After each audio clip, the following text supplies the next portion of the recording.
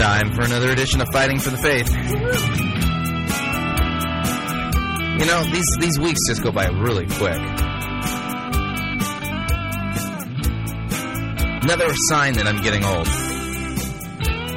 That and the nose hairs, the eyebrow hairs, the ear hair, and the out-of-control back of the neck hair. Yeah. Apparently, for guys, when we hit a particular age, we just become really... Yeah, that's where the Sasquatch probably comes from. You know, the whole legend of the Sasquatch is probably just some 80-year-old man running around in the forest with big feet. That's right. We call this Adventures in Decrepitude. Yeah. All right. You're listening to Fighting for the Faith. My name is Chris Roseborough. It is Friday. It is Friday, November 14th, and the end of the week. Apparently, I'm now a gun owner, but I have to cool off. Yeah, it's true. I have to cool off. You didn't know I have to cool off? See, in California, if you want to own a weapon, then you have to go. If you purchase a weapon, and I've officially purchased a weapon or two, maybe more. And so I've purchased them, but I can't pick them up because I have to cool off now. They call that a cool off period. At what point does something become a weapon? At what point does it become a weapon? Well, a BB gun is not a weapon. Well, a BB gun could be a weapon. I mean, if you fire off your BB gun in anger, then it becomes a weapon. People have been hurt from BB guns. You'll shoot your eye out. Haven't you ever seen A Christmas Story? Oh, my cousin. Yeah. So, we're getting close to that, that time of the year when we get the 24 hours of A Christmas Story. You'll shoot your eye out. It's one of my favorites. It's one of my favorite movies, man. Just it comforts me every year just to be able to have it on playing in the background. A plus. And you'll shoot your eye out, kid, and then Santa puts his boot on his face and sends him down the slide. Just love that. Thanksgiving's right around the corner too, man. I've heard that about that holiday before Christmas. The holiday before Christmas? Yeah. What are you talking about? Well, see, the thing is, if you go to Walmart, I think the Christmas ornaments came out the day after the 4th of July. It's crazy. And I was at the Mission Viejo Mall. Folks, there's a mall for you. Mission Viejo Mall, South Orange County.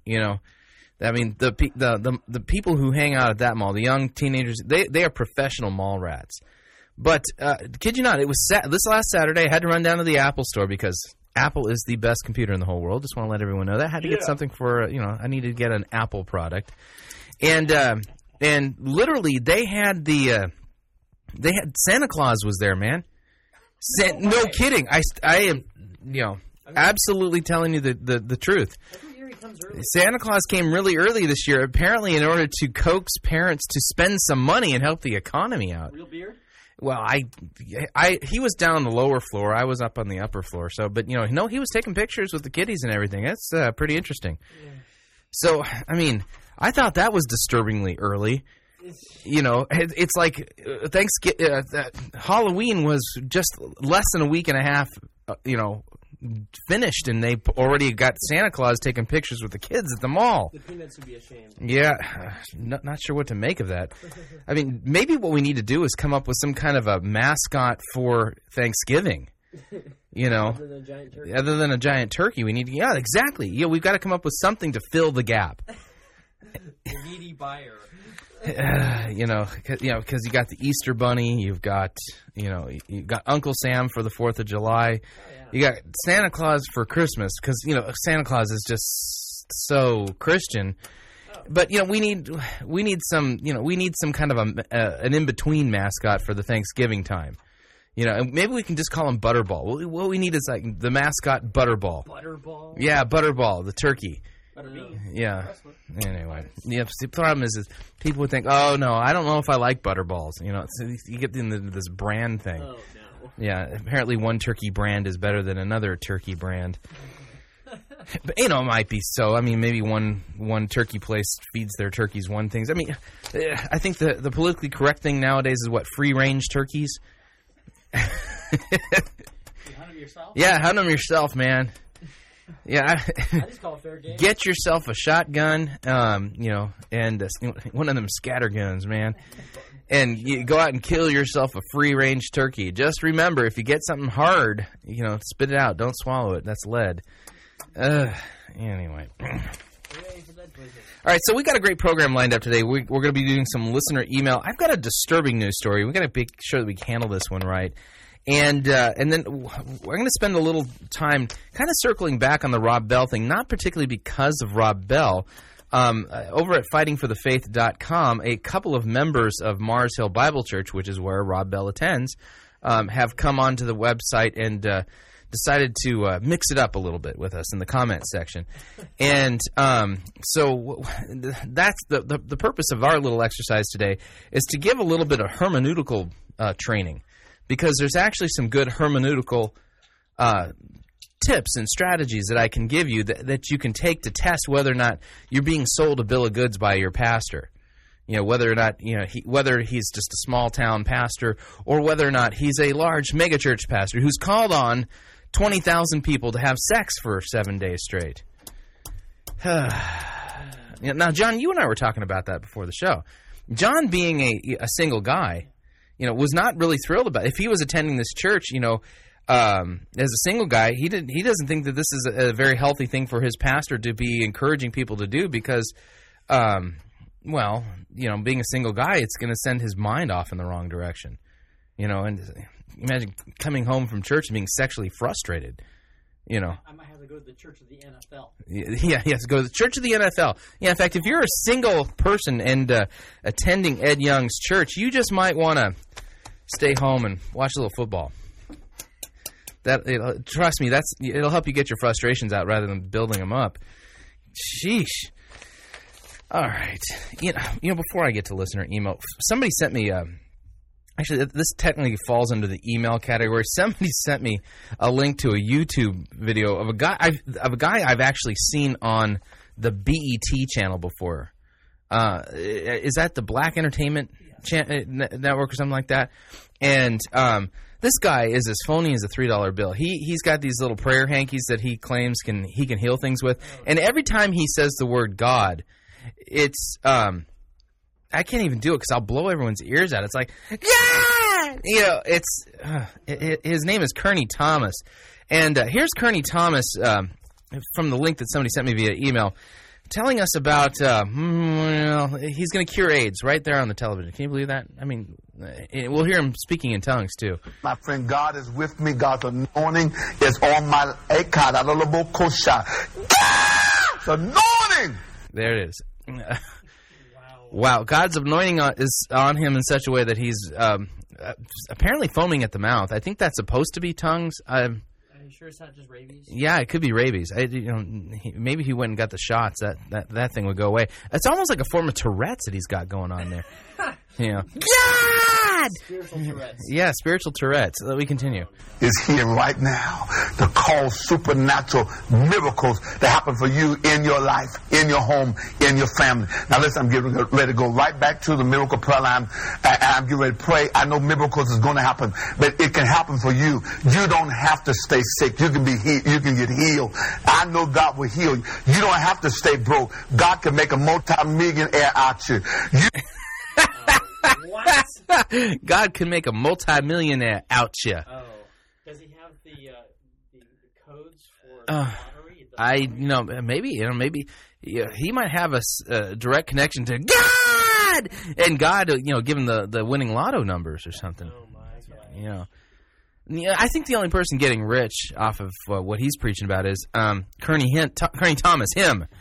And we continue. You don't have to stay down. God will get you up now. You don't have to stay sick. God will hit. Hell, that hurts. Yeah. I think that's Tourette's. Something. You, and he want to do it for you right now. But you got to move out by faith. You must order the personal prayer package right now. Oh, you got to move out by faith by ordering the personal prayer package. Come with a seed offering? Apparently that's a form of seed offering. The personal prayer package. Yeah, I'm saying you can hear my alliteration. Somebody taught this guy what alliteration means. All right, let's go right back to the Miracle Prayer Line. Well, this time, Pastor Thomas, on the Miracle Prayer Line, all the way from Gainesville, Florida, we have Crystal. Hello, Crystal. Hi. How can I pray for you? Yes. I would like prayer because I'm 17 years old, and I've been living HIV positive ever since I was born. My God. Father, right now, in the name of Jesus, I curse this sickness in her body. And I command Crystal to be made whole. Whoa. I'm watching this on a YouTube video, and I swear every time he says that, it's blowing my eyebrow hairs off me. Cleanse the blood. And God, you give... Yeah, that's right. That's Bilola Poco Waka, whatever. Yeah, Crystal, brand new blood. Do it right now. In Jesus' name I pray. Amen and amen. Crystal? Yes. I just believe God just touched and healed your body and just worked a miracle for you. Yeah, easy for him to say. Send in your money. You know, you just heard it right here on Pirate Christian Radio. Somebody being healed of HIV. Just remember, though, you got to step out in faith and send in your personal prayer package. Man, yeah. Why do they allow charlatans like this to prey on people like that? I want you to plan to live. Why do people allow themselves to be preyed on by charlatans like this? I think it's a form of curse, yeah. actually. Yeah, what do we say? He probably has a PhD from the King and the Duke University. King and the Duke University. Yeah. And not die. Yes, sir. You hear what I'm saying? Yes, sir. I want to. I pray for others that have been tested to be HIV positive and God healed. I've even prayed, and it's documented. I prayed for people that have had full bloom AIDS and full bloom AIDS. He's prayed for people with full bloom AIDS. I did not know that AIDS bloomed. Oh yeah. God has healed them, and God has worked a miracle for them. This. Kill me. Yes, I am. How can I just Mm-hmm. Desperate people. Oh, so sad that somebody would. Here's kind of a montage of his Tourette's. This is the Pastor Kearney Thomas Tourette's montage. Because he cared for you. Don't you know that? We continue. Is so concerned about you. Yeah, that's Pastor Kearney Thomas. A little montage here of the screaming pastor. I mean, you're going through hell right now, and you're needing God to work the miracle. Pray that God will not only hear, but God will answer my prayers. This is not comedy. I mean, I'm sure the joke is on anyone who would send their money to him, but this guy... Oh, man. I have faith for you, for God to work in your family, and God will do it for you. Faith for you. God will cause supernatural miracles to happen for you. Such an hour as this, and God is...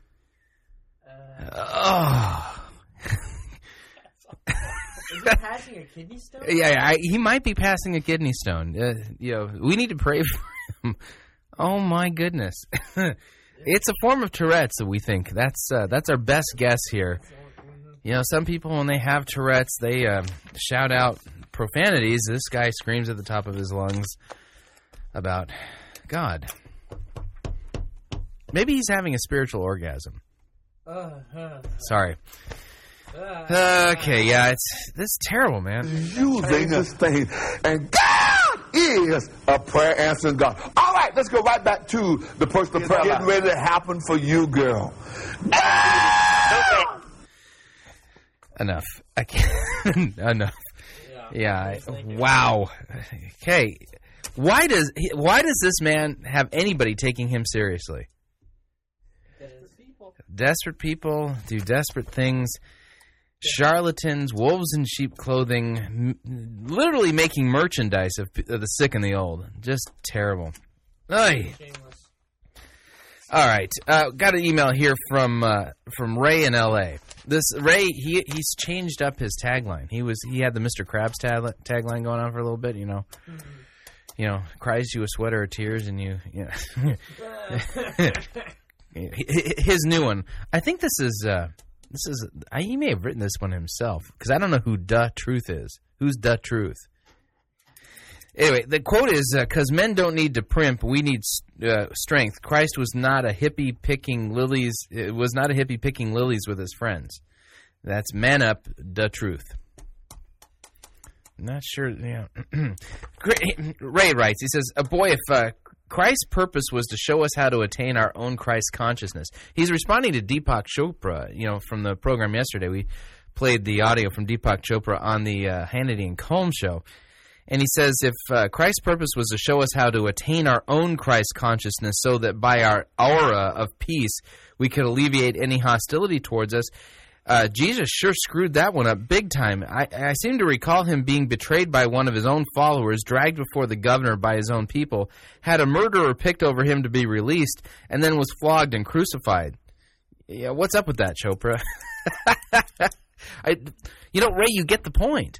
I mean, here's the deal. When people make these claims, these outrageous claims, and, Chopra has wandered off into our territory because he claims to be exegeting what Jesus said in the New Testament and claims to know what Jesus did during the, quote, missing years of Jesus' life. What was Jesus doing? Well, he went from rebellious teenager to rebellious leader. But, apparently Jesus didn't even understand his responsibility for creating an aura of peace so that people wouldn't want to harm him. And it's not like Jesus wasn't trying. I mean, he was healing the sick, taking care of the poor, raising the dead. I mean, all things that you would think normal. You would think that normal human behavior would be, we got to keep this guy around. He's handy in a pinch. No, they didn't even look at the practical side about it. They just want to get rid of him. So so he was. They crucified Jesus. Apparently, Jesus did not understand that, how to properly utilize that Christ consciousness within him. He's the guy that wrote Jesus the Wonder Years? Yeah, Jesus the Wonder Years. That's really clever. Did you write that yourself? Yeah, might want to get a T-shirt to that effect. Jesus the Wonder Years. All right, Pam writes back. She emailed me back regarding our answering of her question regarding whether or not we're sinners or we're not sinners, and the semantical information in that. And so, and I called her a chick. I went back and we called her a chick. We're dudes. We're dudes. So we totally surfer chick or surfer dude. Right? Yeah, we're sorry. Pam, I apologize. That was like really cheeky of us because we all live in a surf town. We wear shorts to work and I go kayaking and in the summer I go body. We're all surfers here. So we called her a chick. She said that cracked her up though, so we're off the hook, man. Whew. I was worried there. She says, "Thank you so much for taking all that time to read my email and to explain so thoroughly how Christians can be saints and sinners all at the same time. I took as many notes as I could with a 3-year-old hanging all over me, and I just realized how very fast that you talk." Apparently I talk fast. I think it may be because I was furiously writing while trying to hit pause while telling the 3-year-old to go play while looking things up in my Bible. Now, see, a woman can do that. Women can multitask. I have no idea how Mrs. Roseborough does it, but I'm telling you, she is an amazing multitasker. She can have 3 pots boiling. She can be chopping up vegetables, have the laundry running upstairs. There could be kids, running around the island in our kitchen, doing the Indian dance, and I kid you not, she'll still be able to every item that she's cooking will finish at exactly the right time. And that's it, and we'll sit down, and it's the same time every night. That's the amazing thing. Dinner at the Roseborough begins at 6:45 every night. And if you are there at 6:46, you are actually late. because she's capable of making all of, and she's a great cook. She's capable of making all of these things. She can do all of this stuff and be on the phone with her mom too. That's the amazing thing. Her secret for multitasking there has to do with the fact she has one of those phones with a headphone and a little mic thing going on. So she's cooking, talking with her mom's. Kids are running around. Cats are misbehaving. Dog needs to go outside, and she still gets everything done at exactly 6:45. It's hot. It's perfect. It's wonderful. I don't know how she does it.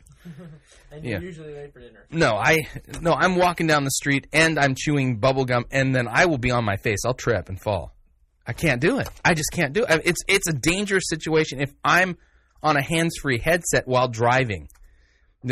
People's lives are at stake at that point. Multitasking is not my gift. Anyway, so that's not what she wrote about, though. I don't know why I went off on that tangent. Anyway, she says, she's okay. There's only so much multitasking that she can do, she says. Everything you said made perfect sense, and I feel so much better. Now I need to study the Word more and really get all of this right in my head and pray that God will speak through me at Sunday school to explain all of this to my class. I'm especially thankful for you pointing me to 1 Timothy 1. Excellent point. If Paul is considered himself as a sinner, who are we to think that we're any better than he was? See, that's just too logical. Amen. Paul calls himself the chief of sinners. That, in fact, funny enough, I actually disagree with Paul. I think I could qualify there for chief of sinners. Anyways, what's the Greeks call chief? Chief, arche. Okay. Yeah, it's primary. It's the Greek word. There's arche. So. One question I do have for you is, can you give me the spelling of that Latin phrase which explains the paradox? I can. I emailed it to you, Pam, but I'll say it on air anyways. The Greek, that's a Latin phrase, and it's simul justus et peccator. All right? We're going to Google it, too. Simul justus et peccator is what it looks like. Okay, it's S-M-I-U-L, simul. Justus is with a J, J-U-S-T-U-S. Et is E-T. And peccator is P-E-C-C-A-T-O-R.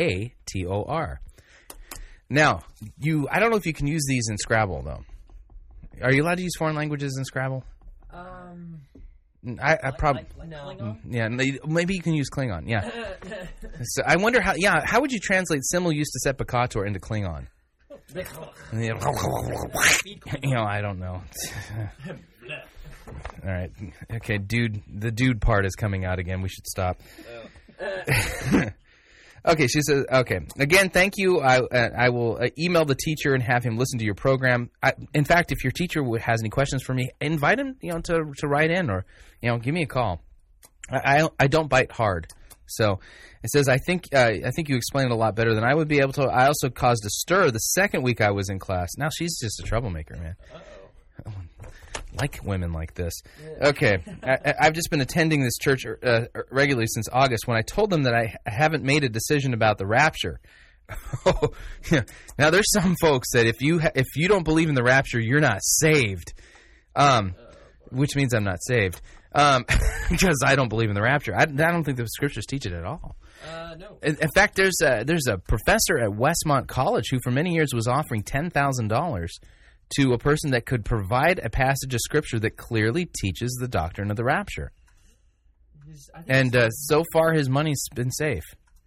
By the way, that's people think that they can provide you the biblical proof for it. When they go to the passages that they think support it, and you push them on it, they realize it doesn't. Christ doesn't come back secretly a first time. We don't believe in the third coming of Christ. When Jesus comes back, he comes back, and the whole world get to see it. Okay, and if you read the book of Revelation, there's a section in there that talks about the fact that God will allow Satan to make war against the saints for a time, and pretty much Satan's going to not only make war against us, but win. So, folks, if you're hoping to get raptured out of here before the things really get crazy right before the end, you got another thing coming. You might want to go out and you might want to fire up that Y2K bunker. Yeah. The biggest non-event in history. Yeah, the biggest non-event in human history, Y2K. If you still have Spam, your 7-year supply of Spam, from your Y2K bunker. See what I don't 7-year supply of Spam. If you bought it, right at 1999, that one has a shelf life of 7,500 years. You're still good. That would get you through. Anyway, she hasn't made a decision about the rapture. I figure it isn't essential for my salvation. I'd rather study Revelation with a pray for the best and prepare for the worst attitude, than study it with the thoughts that I'll never see the tribulation. Yeah, smart lady. Wondering how long it'll take for them to kick me out. Well, it depends on just how, is the rapture in this church a mandatory doctrine? And what's funny is that what I've found when I was teaching at a Baptist church, there was a lot of people who believed in the rapture, and they pretty much made their position known. But there was a whole undercurrent of people who would come up to me and talk to me privately and say, "Oh, Chris, I know the Bible doesn't teach the rapture, but I just can't say anything because it gets people so mad." And so, believe me when I tell you, Pam, there's a whole undercurrent probably at that church of people who don't believe in the rapture. But then again, if it's a King James only church, then that's a different beast altogether. Okay, all right. Got another email here from Pastor Mueller. Pastor Mueller writes. He says, I just wanted to thank you for exposing the impious nature of the 3-minute video. Using a gimmick to promote the faith simply will not work. I'm a pastor in rural Nebraska, Amherst, named after a British general in the French and Indian War. I have unfortunately tried a gimmick before. So this little confession here going on here. He's tried a gimmick before, and I've come to the realization that it prostitutes. Hope that's not too harsh of a word. Nope, not on this program. I've already been told by somebody who's worked in real radio that if I were trying to do my show at a normal radio station, I would have been fired a long time ago. So no, prostitute is not too strong of a word. In fact, let me add to this point. I think it's interesting that false religion in the scriptures is many times likened to prostitution. Okay, and when you read in the book of Revelation, there's a character in the book of Revelation, the great prostitute. The great prostitute of false religions who gets the nations to drink her maddening wine. And very interesting thing there. So, in fact, in the Old Testament, you have allusions to prostitution. Was it Hosea who God told to marry a prostitute? Her name was Gomer. Gomer, yeah. And and it was to show that Israel had prostituted themselves with false gods. So false religion and gimmicks like this do prostitute the gospel, and that's not too harsh of a word. Okay, so he says, the realization that it prostitutes the truth of God before God's people. I repent of my desire to be relevant, and I will try to do better in the future with the help of God. Amen. Repentance. Absolvite. I was thinking about the music played during the 3-minute deal. I think it had a pagan sort of idea behind it. Like the pagan temples of old, we seem to think that God simply will not work unless there's some kind of machine involved. I suppose only here it's the keyboard that manipulates our liver shivers or our burning in the bosom to make us think that God has somehow reached out and touched us, but it's all pagan.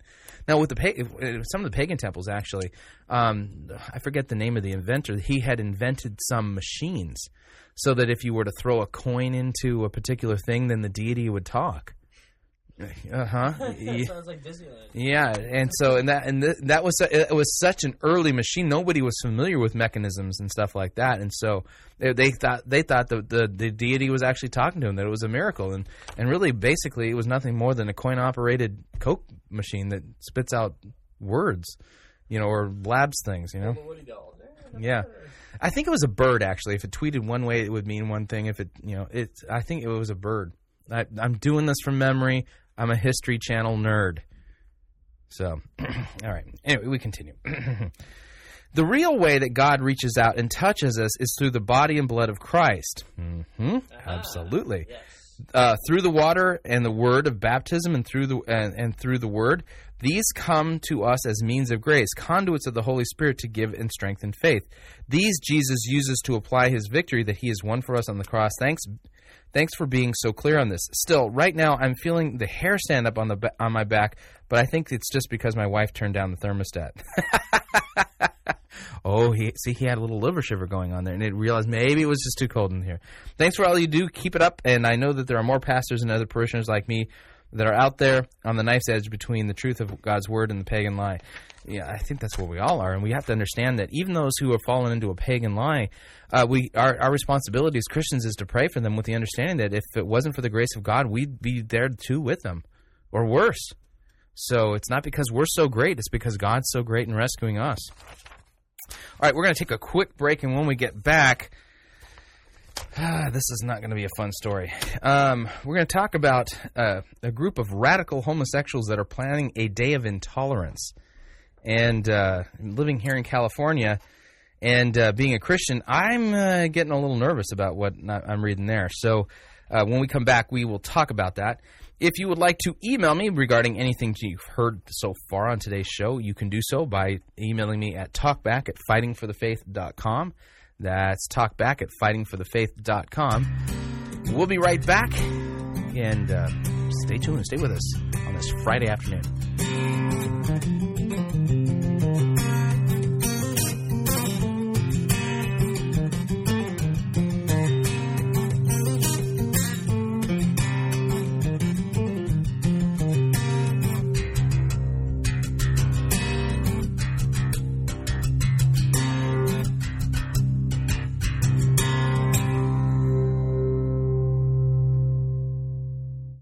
Being good in the sack is not the measure of true Christian sanctification.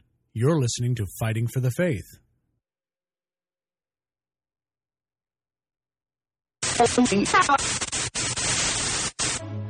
You're listening to Pirate Christian Radio. We'll be taking your false doctrine now.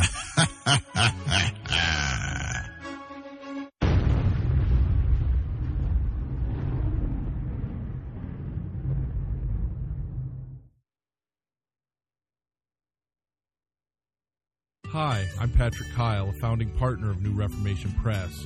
Just as the First Reformation rediscovered, reclaimed, and restated timeless truths from the Word of God, the mission of New Reformation Press is to reintroduce these truths to the contemporary church and culture. All of our resources are handpicked to ensure that you have the best available biblical and doctrinal materials at your fingertips to help you grasp the treasures of the Reformation and deepen your own understanding of Christ and His work on your behalf. Browse our website at newreformationpress.com. We offer books, CDs, downloadable MP3s, and our very own line of Reformation-themed clothing. Check out the audio presentation Bible in an Hour. Absolutely the finest overview of the Scriptures that the staff at New Reformation Press has ever heard. Also, Dr. Rod Rosenblatt's presentation, The Gospel for Those Broken by the Church. A stunning 200-proof presentation of the Gospel for those who have been hurt by the Church and discouraged as a result of false teaching. Available exclusively through newreformationpress.com. Again, that's newreformationpress.com.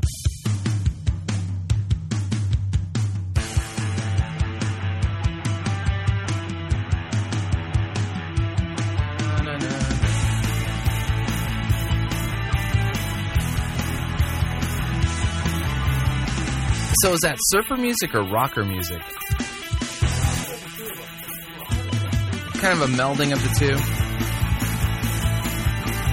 Because it's got like a little surfer groove thing going on there. All right. Okay, this is I want to warn you ahead of time. This story is a little bit rough, and then ahead of time I want to make this really clear. The headline of the story that we're about to read, we're going to do a little news right now. We won't do our little news update music because this one's a pretty serious story. The headline reads, Radical Homosexuals Plan Day of Intolerance.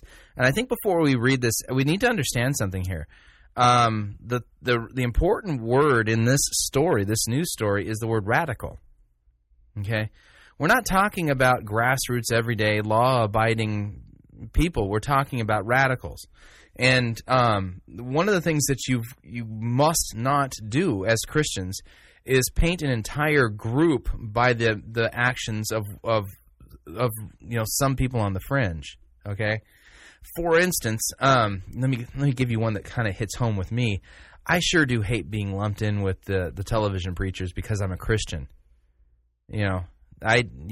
Believe me when I tell you, there's nothing worse than having to take the time to have to explain to somebody who isn't a Christian that what you see on Christian television isn't Christian. and that there's that those people are really out on the fringe. You know, they've become more mainstream, but that's not what real biblical Christianity is all about. So, in the same way, we have to approach this story with that sense that we're not talking about all people who are homosexuals. We're talking about a group of radicals. We're talking about a group of activists, and we're going to relate it back to the fact that here in America we have freedom of speech, and really the concept behind freedom of speech is that in America we are a free marketplace of ideas. Okay? And so we don't believe in a totalitarian state. We don't believe in shoving something down someone's throat. And the idea is that you get your ideas out into the marketplace of ideas, you debate them, and let people decide for themselves. And if they don't want to make the decision, then you don't run them through with a sword or blow them up. You know, that's considered not fair play in the marketplace of ideas. And what's really disturbing is that there's a group of radical homosexuals that are out on the fringe who have decided to take matters into their own hands, and rather than give a compelling case for what they believe and why something should change, their solution is violence, and that's what they're advocating. So the story is from onenewsnow.com. I'll put a link up to it at Fighting for the Faith. Here's what it says. It says, activist homosexual leaders are planning a day of protest this Saturday over losing the traditional marriage battles in 3 states. The homosexual movement for special rights has become louder and in some cases violent in the aftermath of losses at the ballot box in Florida, Arizona, and California. Florida Family Association notes the increased intensity in rhetoric from the self-proclaimed, quote, champions of tolerance. Now, that's an ironic statement here. The name of the group is, let's see, homosexual movement. I forget the name of the association here. Anyway, this activist group considers itself to be the champions of tolerance, yet they're being extremely intolerant. That's really interesting. The National Day of Protest logo is a clenched fist and features phrases such as fight the hate and ready to rumble. The Florida Family Association notes that the irony in the homosexual movement that formerly preached diversity and tolerance has now become increasingly disorderly, aggressive, even intolerant of supporters of traditional marriage by vandalizing property and staging protests at and inside churches. We talked about those what I called liberal terrorists earlier in the week. We read the story about in Lansing, Michigan. They literally disrupted, invaded and disrupted and took over a church service. Matt Barber of Liberty Counsel says that the demonstration ought to be taken seriously, especially this Saturday. Quote, there have been threats of church burnings. There have been threats of violence, even murder against Christians. And there has been vandalism already of a number of churches.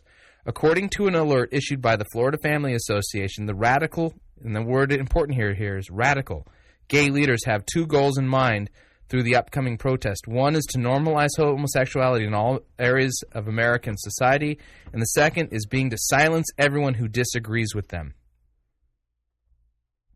The notice adds that homosexual activists are refusing to accept the final vote as an expression of the will of the American people. Quote, it really amounts to homo-fascism. And so what we're seeing is that they don't want to let the democratic process play out. These people are anti-democracy, clearly. So what's happening here, folks, in California is, one of the states here is literally tomorrow is supposed to be a day of intolerance by these radical homosexual activists. And they have stated that their goal is to silence everyone who disagrees with them. Okay, now, this is not a religious argument, but that's not how America operates. We work from freedom of speech. And no organization has the right to silence criticism, to silence a differing point of view. In the marketplace of ideas, you put your idea out there, you promote it, you give people reasons to support it, and you build coalitions and get people to change their minds to support your point of view. And if you can't do that, I remember as a kid, How many years did I hear over and over again about the ERA, the Equal Rights Amendment they were trying to pass, right? People made the case to pass the Equal Rights Amendment, and it didn't pass. And they kept coming at it for year after year after year, and finally they gave it up. Okay? That's how things work in America. If you can't build a coalition, if you can't get enough people to support your ideas, tough. That's how it works. It's a marketplace of ideas, but these people are going to take matters into their own hands. A story that's actually linked to this one says violence is urged against marriage supporters. This is in conjunction with what we've been reading. A Christian legal expert is calling for an investigation of a number of homosexual activists for advocating violence against supporters of traditional marriage. Matt Barber of Liberty Counsel checks blogs of homosexual activists in the aftermath of Election Day and was shocked at the response to 3 more states, California, Arizona, and Florida, approving constitutional amendments declaring marriage to be between one man and one woman. Quote, a number of homosexuals and homosexual activists are actually calling for violence, calling for churches to be burned to the ground, churches that supported these amendments, he explains, and the call for violence includes killing Christians.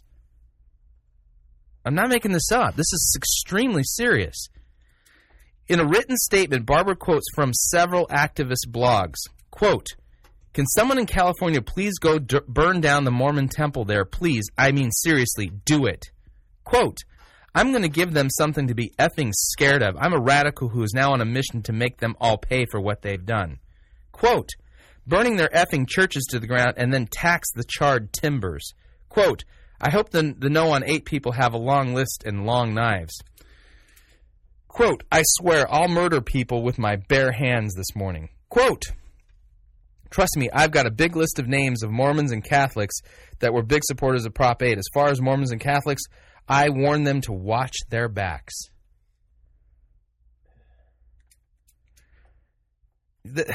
Folks, this is not, I'm sorry, but when it comes to freedom of speech, okay, this doesn't count as freedom of speech. This isn't blowing off steam.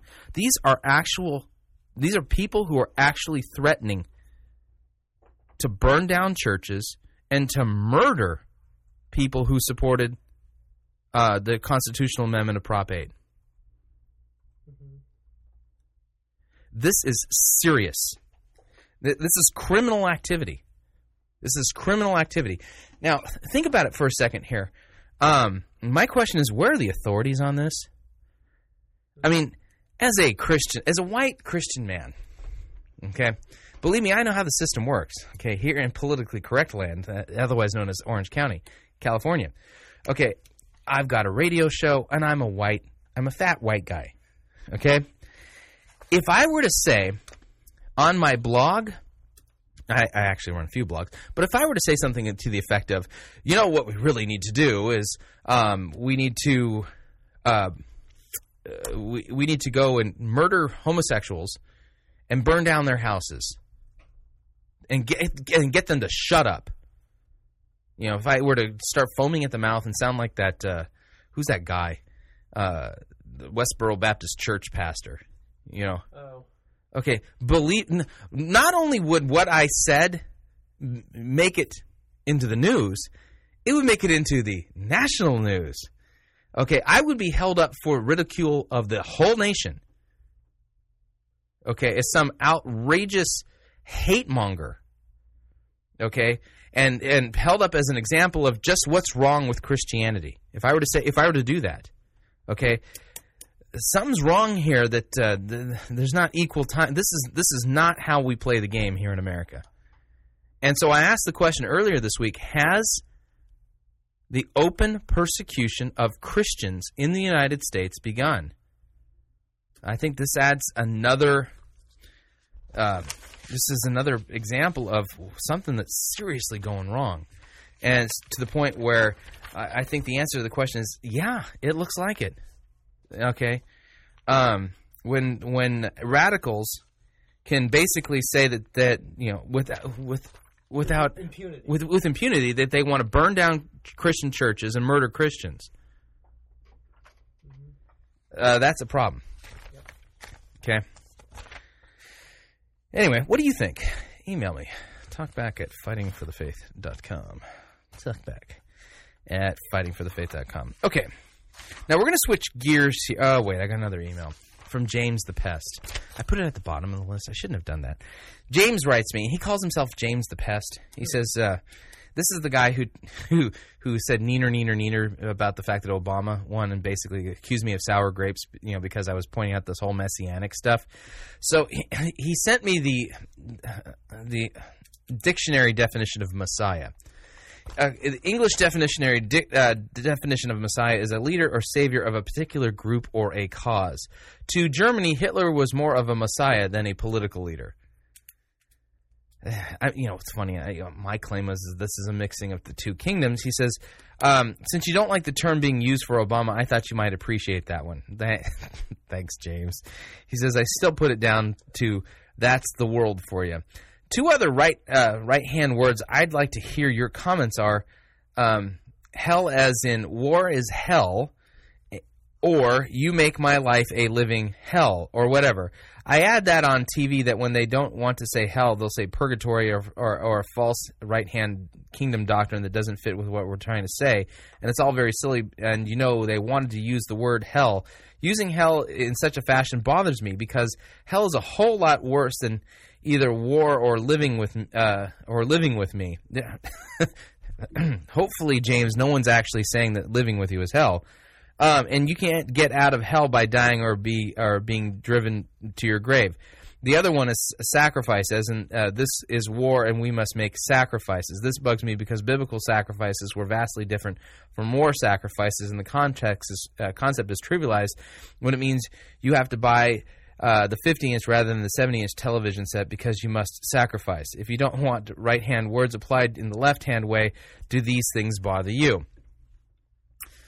Well, does this qualify as straining at a gnat and swallowing a camel? Maybe not. Let me give you a different example, James, and let me put it to you this way.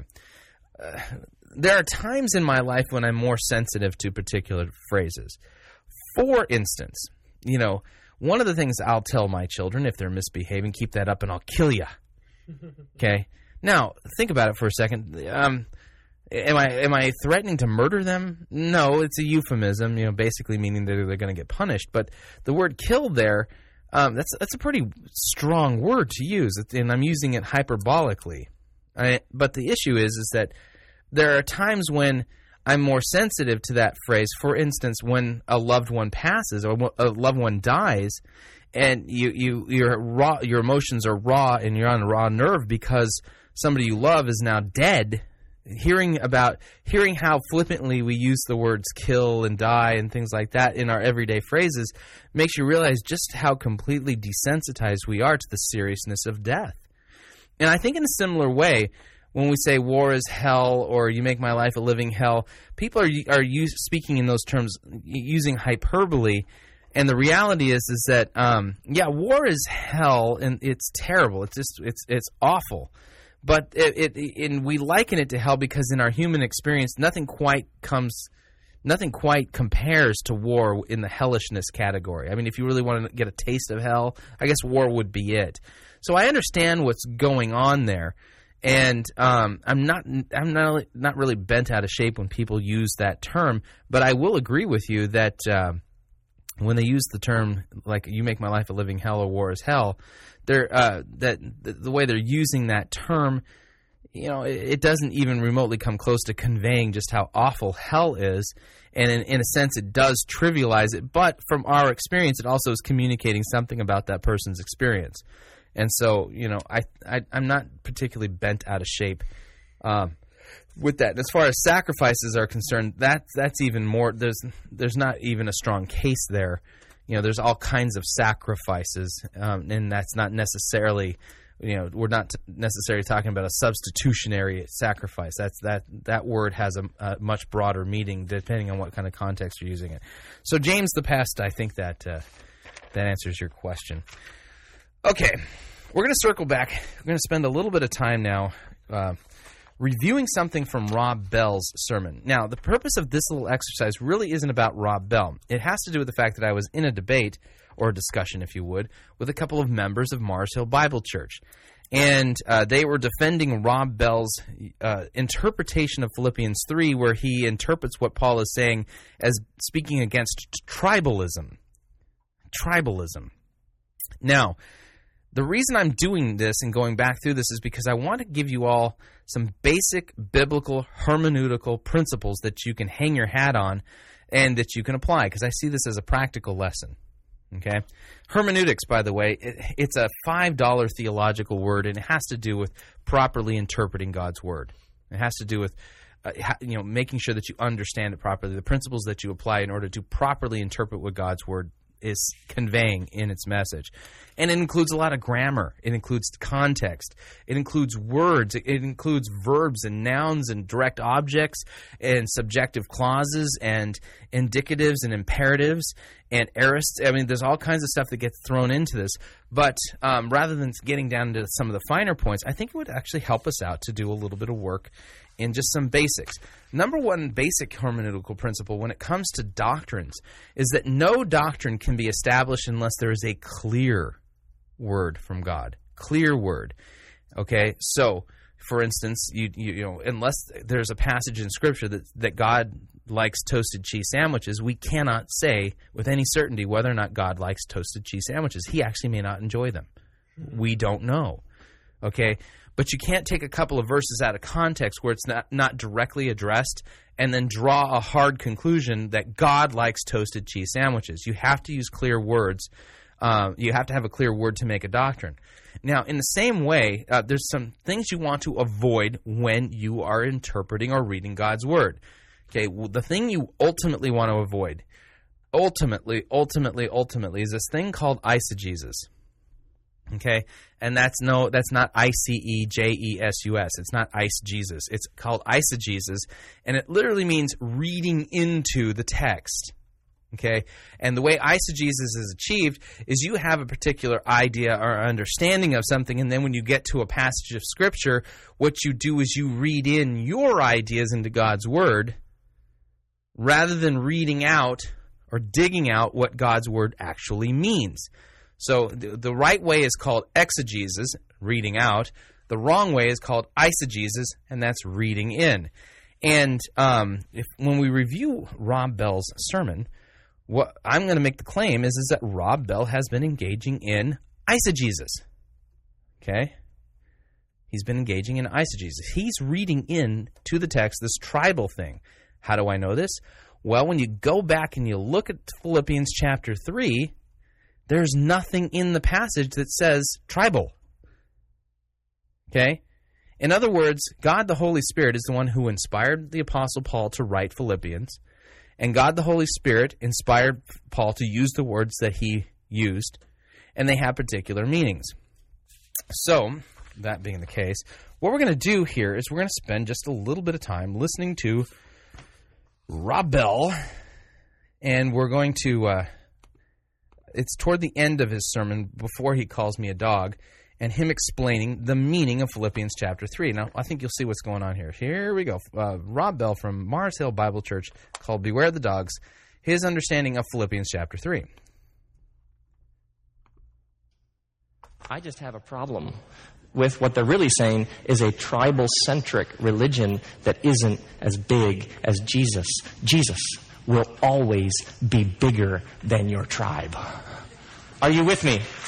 And so what happens is you have to make sure that what you are saying is church, God, Jesus, Bible, gospel, faith is not actually the same old tribal politics and theology disguising itself as the gospel. Because it can use all the right words, but it's actually about us and us alone.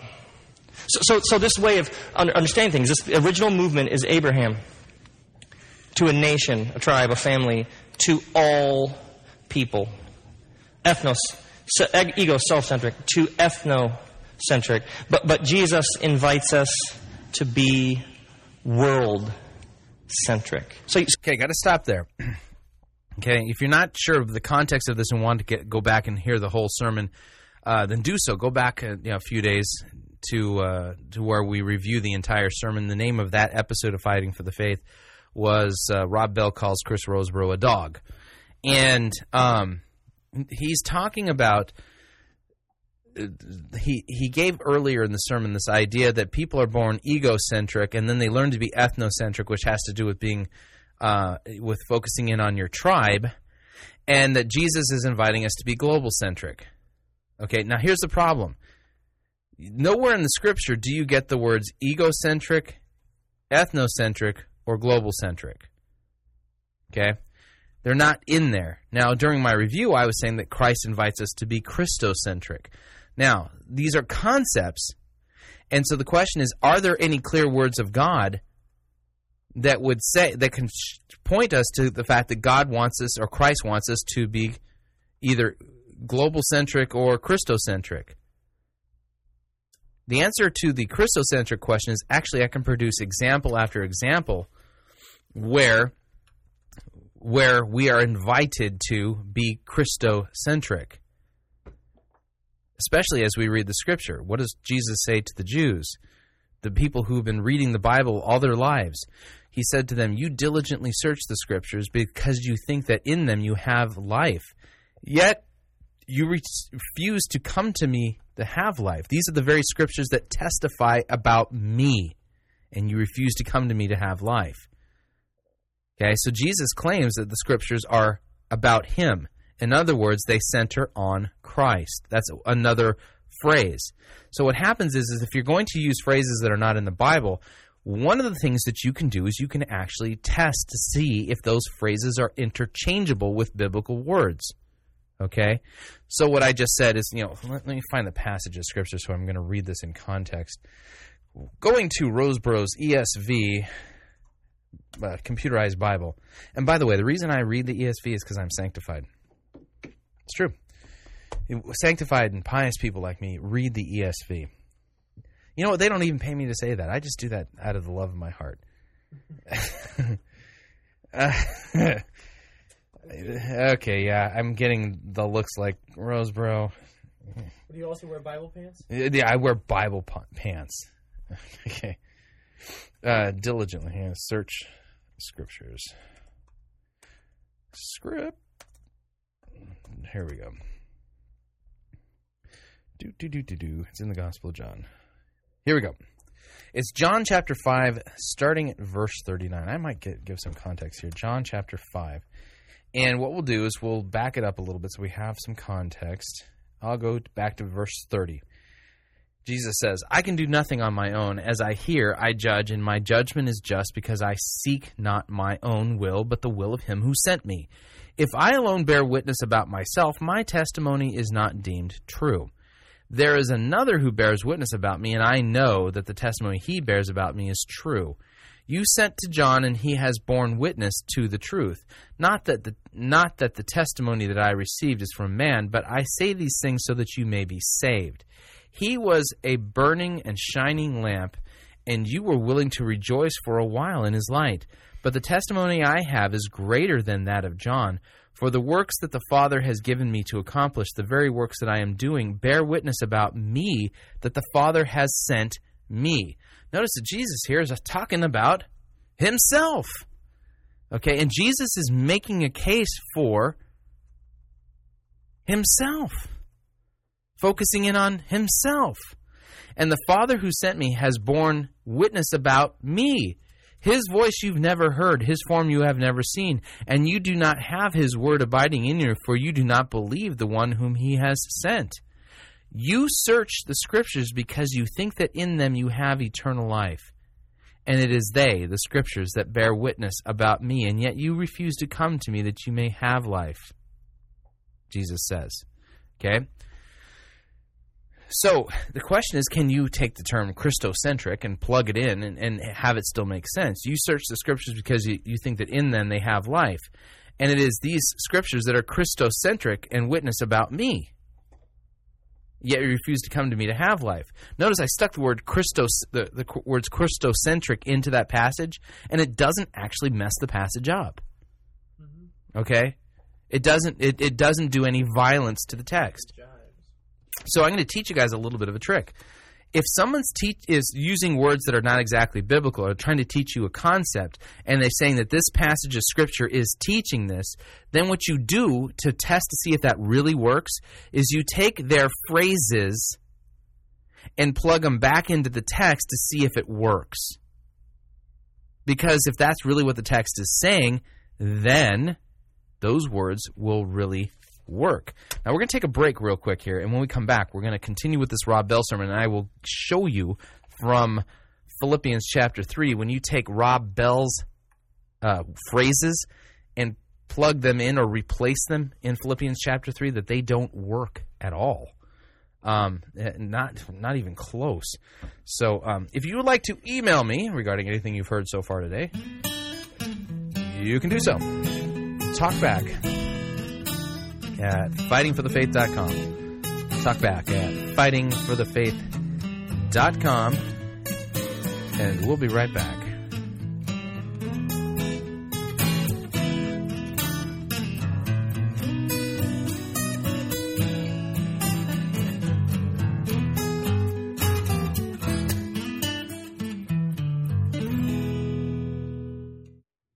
If you think God is a black woman named Papa, then you need to get out of the shack and read your Bible. You're listening to Fighting for the Faith. If you want advice on how to have your best life now, you're in the wrong place. You're listening to Fighting for the Faith.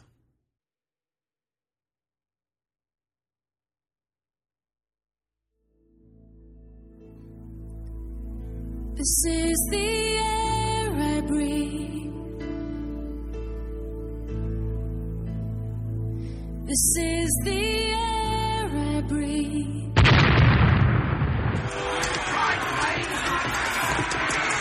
I've had enough of this sissy, pansy, cannon fodder written music you have the audacity to call worship. Men, put this entire girly praise band in the boo box.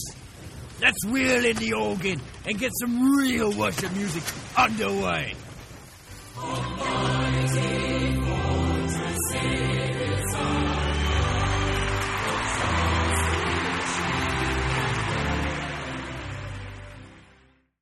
Ye be listening to Pirate Christian Radio. My local Christian bookstore just sells Jesus schlock. Where can I find good material? We at NewReformationPress.com are committed to providing a hand-picked selection of books and teaching materials that educate, inform, and entertain while uniquely maintaining a relentless focus on the gospel.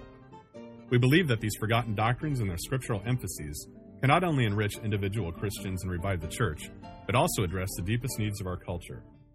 Discover our growing library of resources by Dr. Rod Rosenblatt of the White Horse Inn radio program, including his powerful address, The Gospel for Those Broken by the Church, available exclusively at NewReformationPress.com, or the big picture audio presentation Bible in an Hour by Pastor Wade Butler. Learn the center and scope of redemptive history and scripture in just 1 hour. And of course, be sure not to miss our selection of t-shirts, gifts, and artwork as well. NewReformationPress.com. Finally, Reformation theology made accessible.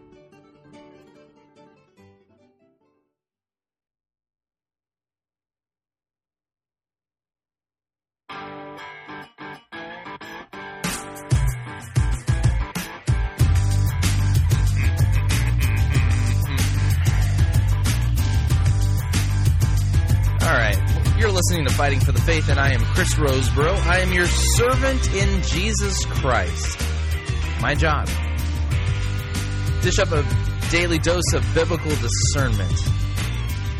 Ask the question, is what we're hearing from major Christian leaders really biblical Christianity? Or has it fallen into the other category? Just a reminder, folks, Pirate Christian Radio is a listener-supported radio network. And you're thinking, why is Roseborough pitching Pirate Christian Radio on FightingForTheFaith.com? Well, FightingForTheFaith.com broadcasts on Pirate Christian Radio. And Pirate Christian Radio is listener-supported.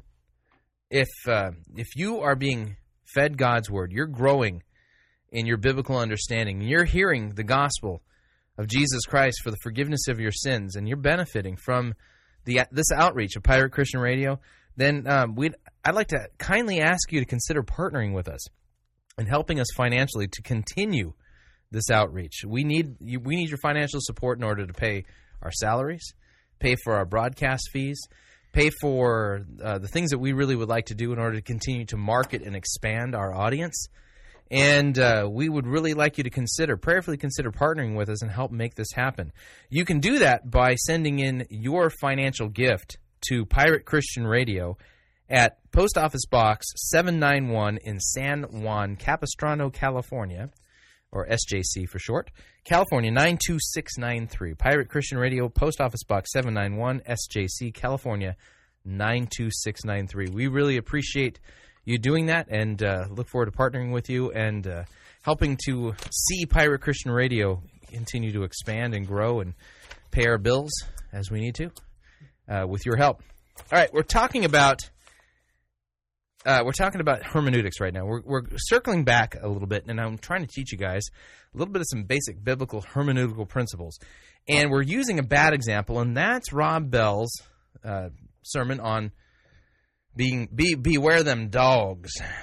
And what we've heard so far, just in our short little brief review, is that he's using he says that that we got to go from being egocentric to ethnocentric, which is tribal, but Christ wants us to be global-centric or world-centric. Okay, but there's no clear word from God, and I basically made the case, if you were to really look at what Christ is saying, what he calls us to a Christocentric life. And there's other passages you can bring to bear here. I am the vine, you are the branches. He who abides in me bears much fruit. Okay? And I think you can make the case that passage there is calling us to be Christ-centered. Abiding in Christ is centering on Christ. Right? There's other passages I can bring in. But the point I'm trying to make is that when somebody is using terms to describe or try to interpret God's word that are not exactly biblical, the test that you can use to see whether or not they really are biblical is to take their phrases and plug them into the text to see if they work. And if they're synonyms and the concepts are the same, it actually works out rather well. If they're not, then it don't. And as Ricky would say, Lucy, we got a problem. Okay, but we're going to continue here with Rob Bell, so that you can get a little bit more context for what we're talking about here, because I want you to see how he's going to turn this now in the book of Philippians and how he's going to use it. Okay, here we go. So you see what's happening in Philippians is all people are experiencing the saving love of God expressed in Christ. That's what's happening in Philippi. Well, actually, Gentiles are. Okay, but we'll continue. And there is this group of Jewish Christians who are going around to these all people who are experiencing God's saving love for the whole world expressed in the resurrected Jesus Christ. And they're saying, wait. If you're really going to be legitimate, you have to do our tribe's rituals. And Paul is... Okay, stop. Okay. Now, we're doing hermeneutical work, and we're using Rob Bell as an example here. He's interpreting Paul from Philippians chapter 3 to mean that Paul is warning people about others who would say that you have to do our tribe's rituals in order to really be Christian. Is that really what the passage is saying? Is it talking about tribal rituals and things that identify you tribally? Or is it talking about those who are trying to add the keeping of the Mosaic law, tack it on, and make it a requirement for salvation? Right? Well, another hermeneutical principle that every one of you needs to know and to really engage in is this idea that Scripture interprets Scripture. Now, is this the first time we've ever heard of the Judaizers in the New Testament? Well, no, as a matter of fact. Okay?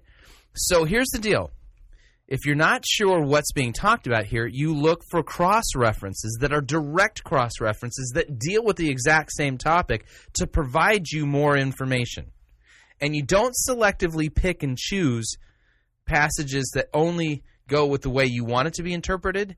You have to actually get the full spectrum And then from that full spectrum, you'll understand what's going on. Okay? Now, just so happens I've done some cross-reference work here. Okay? And funny enough, Acts chapter 3 is not the first time that Judaizers are brought up.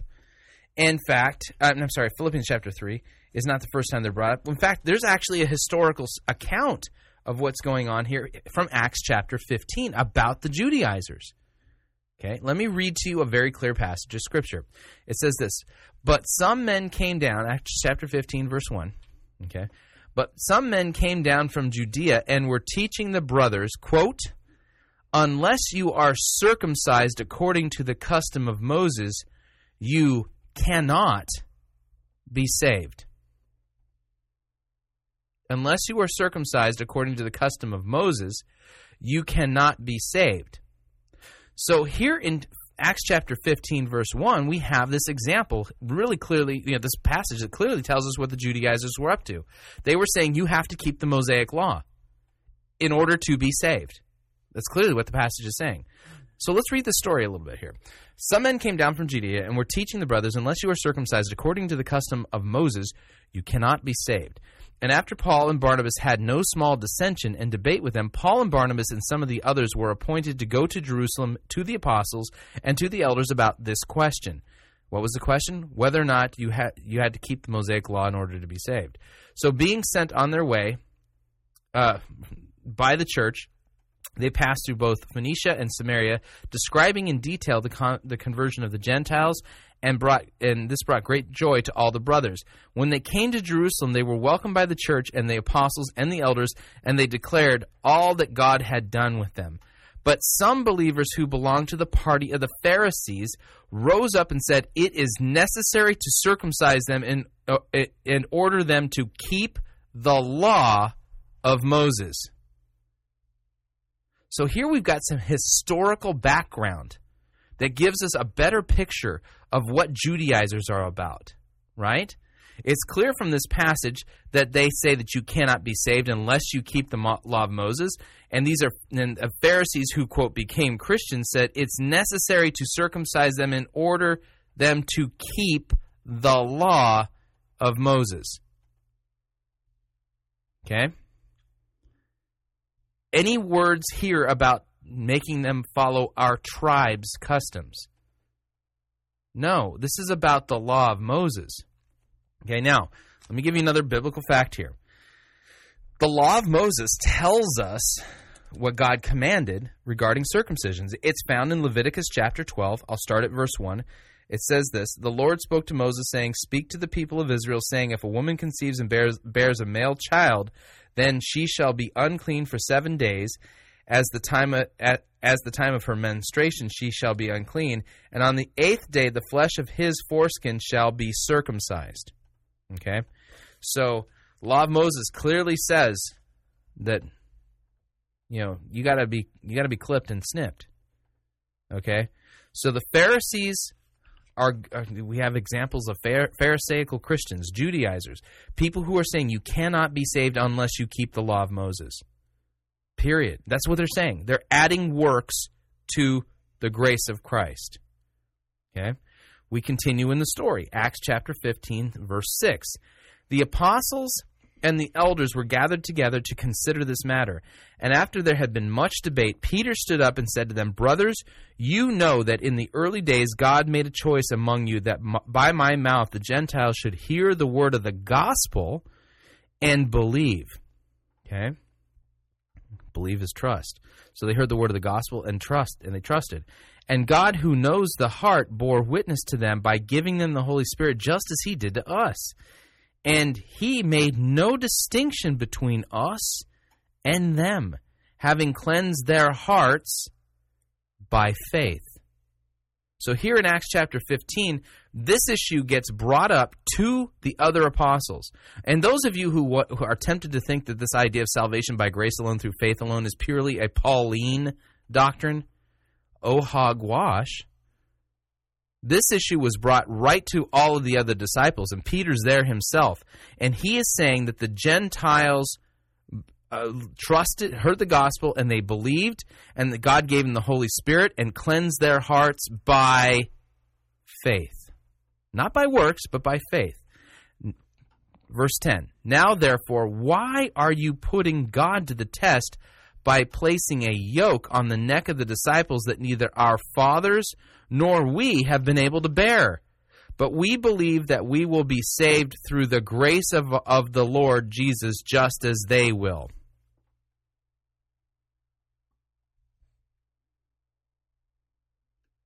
Seems pretty straightforward to me, folks. Okay, so using the principle, the hermeneutical principle of Scripture interpreting Scripture, we found a cross-reference that gives us some historical background to help us understand what a Judaizer is. Okay, the people who are focused in on penile doctrine, not penal, but penile. Okay. They're making the claim that you cannot be saved unless you follow the law of Moses and are circumcised. Circumcision, why? You have to be obedient to the law of Moses. You can't be saved. They're mixing God's grace with the law. Any word here about being tribal? No. Nothing. Okay? Now, let me give you another passage of Scripture. We're going to use Scripture interpreting Scripture. By the way, the very first instance that we hear in Scripture about circumcision is found in Genesis chapter 17. Okay? Verse 10, God speaking, "This is my covenant which you shall keep between me and you and your offspring after you. Every male among you shall be circumcised. You shall be circumcised in the flesh of your foreskins, and it shall be a sign of the covenant between me and you." Okay? Now, I'm going to ask a question here. According to what we just read, okay? According to what we just read, God says circumcision will be a sign of the covenant between God and Abraham, right? Is God saying that circumcision is tribal, or is he saying that it's covenantal? Covenantal. It's covenant. It's covenantal. Okay? So when we read the clear passages of Scripture that deal with circumcision, we don't get anything about tribal, right? We find out that it's commanded by God in the Mosaic Law in Leviticus, and that when God first gave circumcision, it was a sign of a covenant. It wasn't tribal, it's covenantal. So circumcision is literally a sign to the world, if you would, that you are in a covenant relationship with Yahweh. Right? Now, a lot of people had this done, and they kind of hung out together, and they were tribal, but it doesn't say anything about this being tribal. This is covenantal. Okay? So therefore, understanding a biblical principle, you don't draw a doctrine or a teaching unless you have a clear word from God's word.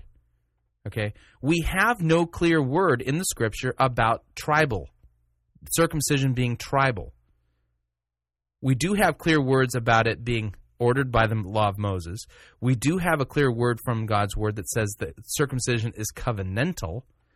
And we also have a clear passage of Scripture that tells us the historical background behind the Judaizers. And what do we know about Judaizers? Judaizers are those who believe that you cannot be saved unless you keep the Mosaic Law. Have I made my case so far? Anything tribal in what I've said? No, because that's not biblical language. Okay, now let's continue with Rob Bell, and then what we're going to do is we're going to take his concepts here and plug them into the Scripture in Philippians 3 to see if they work. But I want to get a little bit more. I want to get a little more out from Rob Bell before I do that. Here we go. Saying, beware of anybody that wants to take the gospel, being the Satan-centric. So you see what's happening in Philippians is all people are experiencing the saving love of God expressed in Christ. That's what's happening in Philippi. And there is this group of Jewish Christians who are going around to these all people who are experiencing God's saving love for the whole world expressed in the resurrected Jesus Christ. And they're saying, wait. If you're really going to be legitimate, you have to do our tribe's rituals. And Paul is... Okay, is that what we've learned from other passages of Scripture? That the Judaizers were saying you have to follow our tribe's rituals in order to be legitimate. Is that a synonym for what the Judaizers were doing? I don't think so. I think there's actually something substantively different here. The Judaizers were not talking about you have to follow our tribe's rituals. They were saying you have to obey the law of Moses.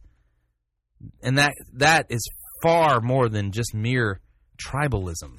We continue.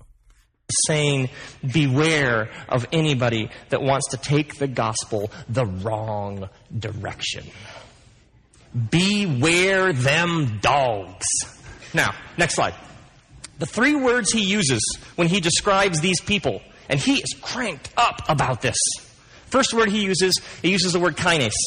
Now, to a very good religious Jew, the word they used for everybody who wasn't them, who they said were unclean, is they called them dogs. So Paul, in this brilliant judo move... Now, wait a second. These Judaizers said that anybody who didn't follow the law of Moses was unclean. Let's make that clear. That we have that from clear teachings from other passages like Acts 15. It says, you see yourself as clean, and you see all these other people as dogs. But in your efforts to convert everybody to your tribal ideology... Hold on. No. He's trying to paraphrase the passage. Is his paraphrase telling us what the passage really teaches? He's using the phrase, convert people to your tribal ideologies. Is that what's going on here? Or is he trying to warn people about those who are trying to make salvation based upon keeping the Mosaic law?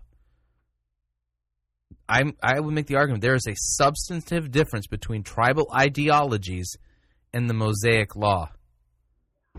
Okay, tribal ideologies almost sounds like man-made stuff.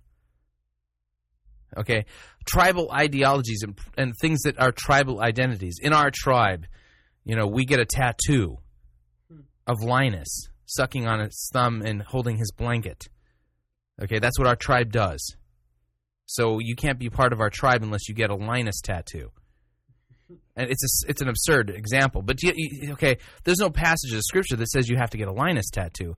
And if your tribe all has Linus tattoos, and you're not one of us unless you have a Linus tattoo, that would be a tribal ideology. That's different than the law of Moses, because the law of Moses isn't based upon tribal ideas. It's actually revealed law from God. God said, you shall not do this and you shall do that. Is that tribal ideology, or is that literally the one true God commanding something? When God commands in Leviticus, the Lord spoke to Moses saying, speak to the people of Israel, if a woman conceives and bears a male child, then she shall be unclean for 7 days, and on the 8th day the flesh of his foreskin shall be circumcised. Is that a tribal ritual or something that God commanded? Okay, he commanded it. Okay? Linus tattoos are optional. We continue. You think they're the dogs and you're clean, but you're now actually the unclean ones. Boom! Next one. Kakoi ergatai. Kakoi is where we get the word kaka. It means bad, evil. Ergatoi works. I know, I love saying that. Kaka. It's bad, evil. Evil workers or doers. He says, in your efforts to get people to conform to your tribal-centric, small worldview. Okay, there it is.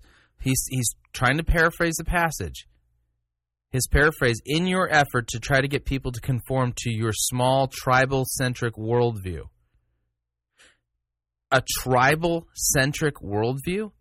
Is that what Paul is warning us about? If it really is something that Paul's warning us about, then it would fit in the Scriptures if we put it there, wouldn't it? Okay? We're going to do a little bit of work here. Okay, so what I'm going to do is I'm going to take the word global-centric, and the phrase global-centric and the term tribal identity. Okay? Because I think those two are fair synonyms for what Rob Bell is saying. And we're going to plug these into Philippians chapter 3. We're going to see if these work. Now, this is something you can do. And this is the whole point of this exercise. If you are not sure about whether or not what somebody is teaching you is true, they're using words where they're interpreting God's word, and there's key phrases, and they're saying that this is what this passage means, then you should be able to take their phrases and plug them into that passage of Scripture, and it should work. Okay? So, Philippians chapter 3, starting at verse 2. Look out for them dogs. Look out for the evildoers. Look out for those who mutilate the flesh. For we are the circumcision who are global-centric, and who glory in Christ Jesus and put no confidence in tribal rituals. Though I myself have reason for confidence in tribal rituals, also, if anyone else thinks he has reason for confidence in tribal rituals, I have more. Circumcised on the 8th day of the people of Israel, of the tribe of Benjamin, a Hebrew of the Hebrews, as to the law of Pharisees, as to zeal, a persecutor of the church, as to righteousness under the law, blameless. But whatever gain I had, I count as a loss for the sake of Christ. Indeed, I count everything as a loss because of the surpassing worth of knowing Christ Jesus my Lord. For his sake I have suffered the loss of tribal rituals and count them as rubbish, in order that I might be global-centric and gain Christ. Is the passage working? No. It's close, but it's not quite there. And be found in him, not having a righteousness of my own that comes from tribal rituals, but that which comes from being global-centric in Christ. It doesn't work. In Christ, the righteousness from God that depends on being global-centric, that I may be found in him and the power of his resurrection, and may share his sufferings, becoming like him in his death, that by any means possible I may attain the resurrection of the life. The passage doesn't work when you do that. Let me read it to you the way it's supposed to be read. And then I'm going to give you another cross-reference. Again, Scripture interprets Scripture. Always an important thing. You guys got to apply this to yourselves. Okay, so Philippians chapter 3. Let me read it to you again in context and watch what's really going on here. Finally, my brothers, rejoice in the Lord. To write the same things to you is no trouble to me and is a safeguard for you. Look out for those dogs. Look out for those evildoers. Look out for those who mutilate the flesh. Who are those? Those are the Judaizers. And what do Judaizers do? They claim you cannot be saved unless you keep the Mosaic law. For we are the circumcision who worship by the Spirit of God and glory in Christ Jesus and put no confidence in the flesh. Okay, now, notice that Paul says, it's Philippians chapter 3, verse 2. Paul says, put no confidence in the flesh. Why is he saying flesh? Okay, that's an important point here. Okay, he's putting no confidence in the flesh. It doesn't say that he's not putting any confidence in tribal rituals. In fact, tribal rituals is not a synonym for flesh. And he's not warning people about tribal rituals. He's warning people about those who are trying to put, quote, confidence in the flesh. Isn't that really what the problem is of the Judaizers? They've put confidence in their own flesh for their salvation. I keep the Mosaic law, therefore God owes me salvation. When you look at it like that, it makes sense. Okay? Though I myself have reason for confidence in the flesh, Paul writes. If anyone else thinks he has a reason for confidence in the flesh, that's the third time he said that. Confidence in the flesh. Confidence in the flesh. The term confidence in tribal rituals is not synonymous with the term confidence in the flesh. Whose flesh? His own flesh. He says, if anyone has reasons for confidence in the flesh, I have more. I was circumcised on the 8th day of the people of Israel, of the tribe of Benjamin. The tribe of Benjamin is mentioned there. A Hebrew of the Hebrews, as to the law, a Pharisee. Now notice what's going on here, okay? He's listing off all the reasons why he should have, quote, confidence in the flesh. Confidence for what? Confidence for salvation based upon self-righteousness. That's what he's talking about. It's not about tribal rituals and having a narrow tribal view. It's about believing that you can save yourself by your own fleshly efforts. You can't. That's the whole point of the passage. Okay? As a Hebrew of the Hebrews, as to the law, a Pharisee, as to zeal, I was a persecutor of the church, and as to righteousness under the law, I was blameless. Okay? Paul is basically claiming here, he, in his flesh, if anyone should have confidence, he has reasons to be confident because he, under the Mosaic law, was blameless. Okay? But whatever gain I had, I counted as a loss for the sake of Christ. And this is where you get the fuller picture going on. If indeed I count everything as a loss because of the surpassing worth of knowing Christ Jesus my Lord, for his sake I have suffered the loss of all things, and I count them as rubbish in order that I might gain Christ and be found in him, not having a righteousness of my own that comes from the law, but that which comes through faith in Christ, the righteousness from God that depends on faith. So now you see how this passage is a great cross-reference to Acts chapter 15. The two passages actually work together very well. They cover the circumcision issue together, and both of them exalt salvation by grace through faith because of Christ, and not having confidence in your own ability to keep the law, but instead trusting and believing by faith. Let me give you one more cross-reference that I think is also very important because it deals with this whole idea of cutting certain parts of the male anatomy. Galatians chapter 5, verse 2.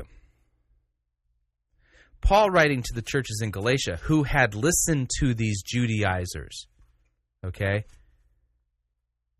and their false gospel, who had fallen for the teachings of the Judaizers and their false gospel. Paul writes, look, I, Paul, say to you that if you accept circumcision, Christ will be of no advantage to you.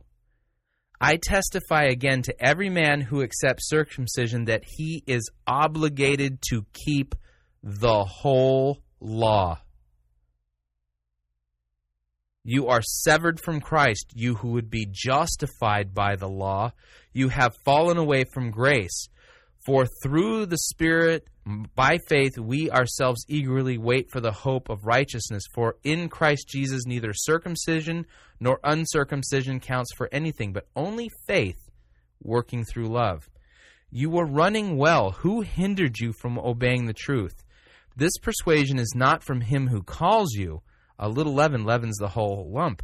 I have confidence in the Lord that you will take no other view than mine, and the one who is troubling you will bear the penalty, whoever he is.